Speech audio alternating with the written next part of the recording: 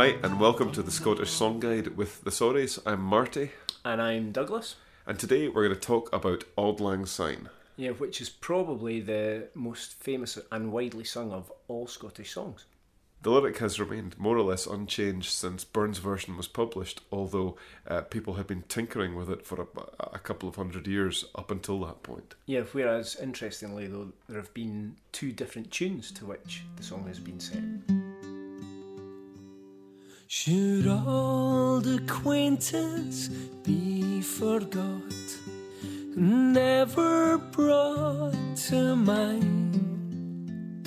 Should old acquaintance be forgot, and Auld Lang Robert Burns never heard his words with the tune that we all know, the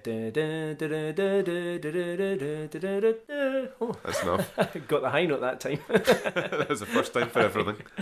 But that tune was first published with those words after Burns' death in 1799. Although another Burns song written or collected by him, there's a bit of debate, called O Can Ye Labour Lee, Young Man, that was published in 1792, and that was set to the tune that we now sing, to Auld Lang Syne.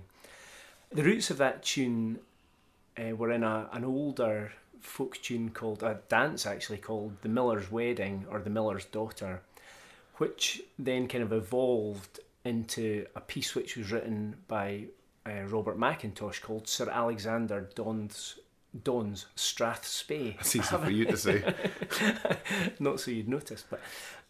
and that's the tune that we now know. Yeah, and that tune was fairly widely known even by the mid-19th century. So, for instance, it made it across the Atlantic into America, and it's used. Someone set an abolitionist song to that same tune as well. Yeah. So it's been used a lot.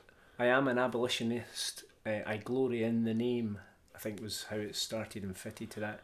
And I think America the Beautiful was also sung to that at some point. And then by the time we got into the 20th century, the Korean national anthem was sung to that tune for about 30 or 40 years, I think. So, that's a nice little obscure fact. Yeah. But that could spell the end of my music career. So. Okay, I'm going to have to stop now. Should old acquaintance be forgot, and never brought to mind? Should old acquaintance be forgot, and Auld Lang Syne? The interesting thing with Auld Lang Syne is that because it's a song which is so widely known and so widely sung, most of the people that sing it, I think it's fair to say, don't actually know what the words mean. Or can't remember what the words mean at the time they're singing it in New Year. Yeah, well, speak for yourself. I'm usually driving you. So, Auld Lang Syne itself is probably the first place to start in terms of an explanation of this song. Auld Lang Syne, the lyric, it just means old long ago, if you like. So it's a song about memories. Yeah, and about coming back together with old friends. And I think it's the value of those old friendships, I think, is one of the things that the song's about. So you have the first verse: should old acquaintance be forgot and never brought to mind? Should old acquaintance be forgot and Auld Lang Syne, which is basically saying, should we forget, times long ago? Should we forget what happened then? And the chorus comes romping in with, no. No, we shouldn't. For Auld Lang Syne, my dear, for Auld Lang Syne, we'll tack a cup of kindness yet for Auld Lang Syne. So we'll be back together with old friends, having a drink, sort of reunited. And because of this sort of sentiment of reconciliation and returning home, as it were, in the song, during the American Civil War, the Union tried to restrain the singing of it because of the effect that they thought it might have on the soldiers.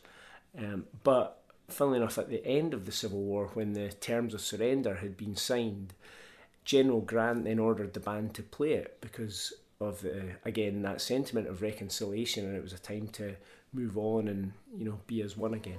Auld Lang Syne, my dear, for Auld Lang Syne, we'll tack a cup of kindness yet for Auld Lang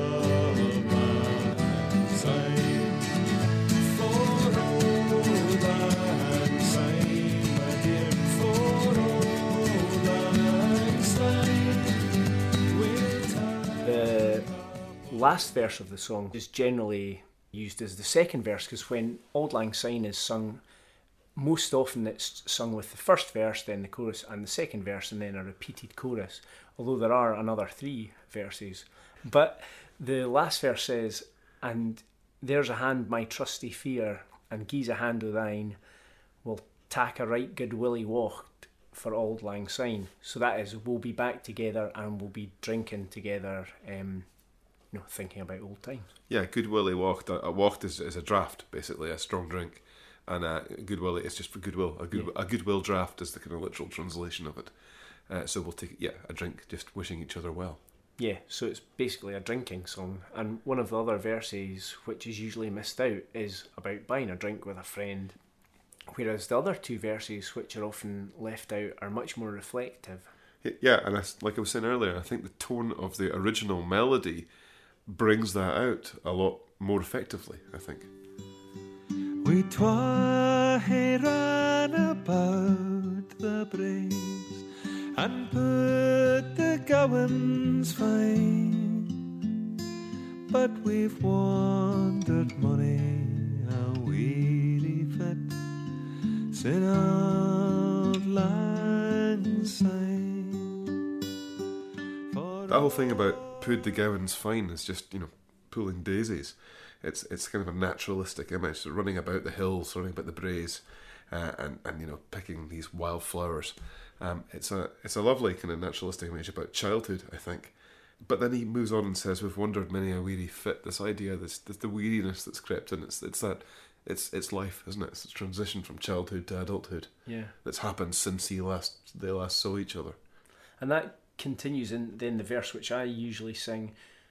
We twa he paddled in the burn, and again it's that image of them, in the country, and again it's that third line in it. Really is the kind of the one that brings you. It's the kicker. Up. Yeah, but seas between us braid he roared, and I always love singing that verse and that line with the old tune, because it really brings out that feeling. We twa he paddled in the burn, frae morning sun till dine. But seas between us braid he roared, sin Auld Lang Syne. For all the roots of Burns's lyrics are fairly far back, I think probably a couple of 100 years before he eventually came up with his version. So you have a fragment in the Bannatyne manuscript in 1568, there's a refrain, "And auld kindness is quite for yet." And then you move on through the end of the 17th century. There's "Should auld acquaintance be forgot and never thought upon," and these are stanzas that are set in 2 different versions. Moving through into Ramsay, Alan Ramsay, who published a version of Auld Lang Syne, which is much more kind of literary and kind of learned, full of classical references. Yeah, and but a lot set more. to the A lot more martial as well. I yeah, think. that's right. That's true. And that was Absolutely. 1721. 1721. That Yeah. was published. And in Ramsay's version, we see the original tune, the more sort of melancholy tune, or a very close relative of that melancholy tune, with the words. For Auld Lang Syne, my Jo, for Auld Lang Syne, we'll tak a cup o' kindness yet, for Auld Lang Syne. And here It's interesting with that old tune, how Burns actually felt about it, because at one level, Bob Irvin's version of Burns' selected poems is sort of saying, he says that Burns wrote to Mrs. Dunlop in 1788 and said that it was an air and words that had thrilled his soul.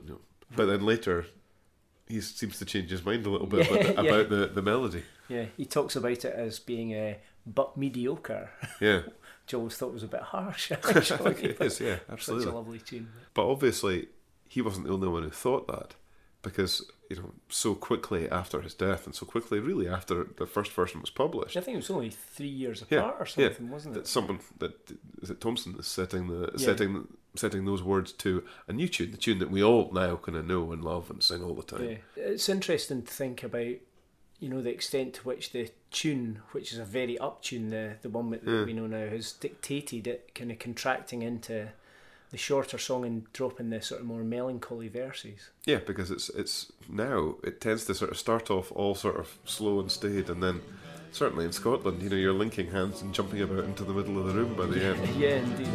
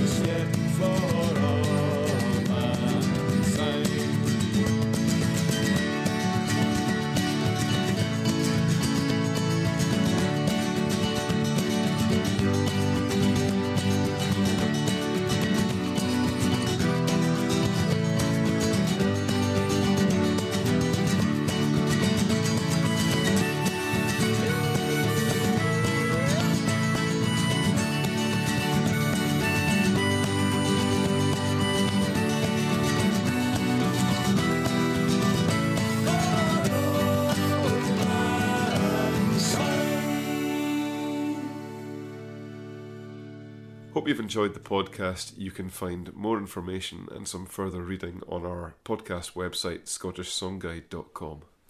And you can find out more about us, and you can hear the songs by going to thesorries.co.uk. And we also have a Facebook page where you can get in touch with us, which is Facebook/thesorries, and you can see videos of us playing songs on YouTube, etc. Thanks for listening. If you want to subscribe through iTunes, you can now do that, and we shall see you soon. Yeah, see you soon. For Auld Lang Syne.